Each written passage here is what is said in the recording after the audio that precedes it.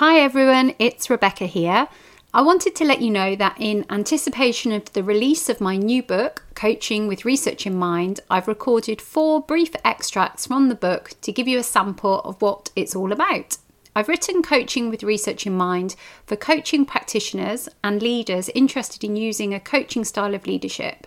In the book, I bring together the leading science on coaching and behaviour change and aim to present this in a way that's engaging and accessible. Coaching with Research in Mind is due to be released on the 3rd of August 2020. However, it's available for pre-order now, either on Amazon or directly through the publisher Routledge. If you order through Routledge, you can use the promotion code FLR40 for a 20% discount. I'll put the code and a link to the website in the show notes. The book is split into 3 broad sections covering research on different areas that influence coaching effectiveness. These are a section on the Coachee, including chapters on Coachee motivation, Coachee personality, Coachee goal orientation, Coachee self-efficacy, and Coachee skills.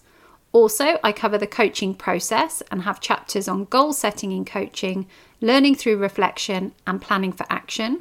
Finally, I tackle the role of the organisation in coaching effectiveness, an area I believe is often neglected when we think about how to maximise the impact of coaching. In each chapter, I present the key findings from research and then provide specific, practical recommendations that you can implement into your own practice. I also interviewed 6 highly successful coaches who shared their experiences with me that I've used as case examples to illustrate the research in action.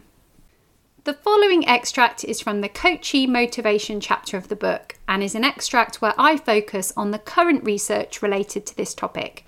I hope you enjoy it. In our 2018 Systematic Literature Review, Dr. Gilbozza and I included motivation to learn as one of the 7 theoretical influences that explain how coaching works. We found a number of studies in the coaching literature that explored motivation to learn. However, these studies often utilised a range of terminology, such as receptivity to coaching, readiness to be coached, or commitment to the coaching relationship. In our view, all of these concepts can be adequately classified according to the definition of training motivation provided by Salas and Cannon-Bowers, and consequently we called this coaching motivation, broadly described as the motivation to be coached or the direction, effort, intensity and persistence that coachees apply to learning-oriented activities before, during and after coaching. The majority of studies on the topic of coaching motivation investigate it qualitatively, where coaches, coachees and HR professionals have been interviewed on the factors they believe are important influences of positive outcomes from coaching. Findings generally indicate that individuals who enter into coaching with a high level of coaching motivation will experience more positive outcomes following coaching. This is because individuals actively regulate their motivation, emotion, and learning processes.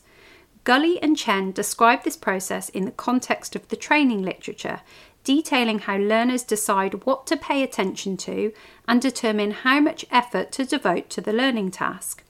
Learners can actively engage themselves or disengage themselves from learning, and they're responsible for applying and transferring skills from their learning to the work environment.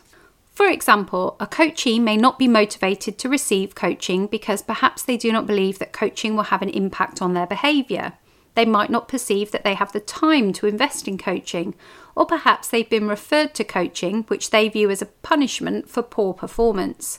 This low level of coaching motivation will have a negative impact on their subsequent behaviour during coaching. On the one hand, whilst the unmotivated individual may be able to disengage themselves and not pay attention in the training room, in relative terms this is much more difficult in coaching. It's harder for a coachee to not pay attention during coaching as the coachee is working one-to-one with the coach. The nature of the coaching conversation itself forces the coachee to pay attention. However, the degree of coaching motivation can still influence the nature in which the coachee responds to the coach's interventions. For example, the coachee may hold back in responding to questions, not providing fully honest or deep answers.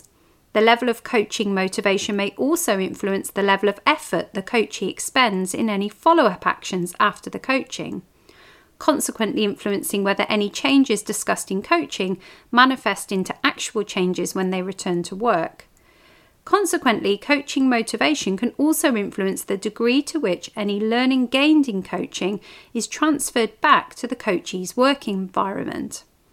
Therefore, are they motivated to make any changes following coaching to how they behave on a day-to-day basis? Conversely, coachees who have a high level of coaching motivation are likely to fully engage in the coaching process, responding honestly and with deep consideration to the coach's interventions. They're more likely to proactively engage in follow-up tasks and actions and be motivated to apply their learning to their work environment. These actions combined are likely to lead to a greater impact of coaching. So I hope you enjoyed listening to that brief extract from my book, Coaching with Research in Mind. The book's released on the 3rd of August 2020, however you can pre-order now with a 20% discount on the Routledge website using the discount code FLR40. Thanks for listening.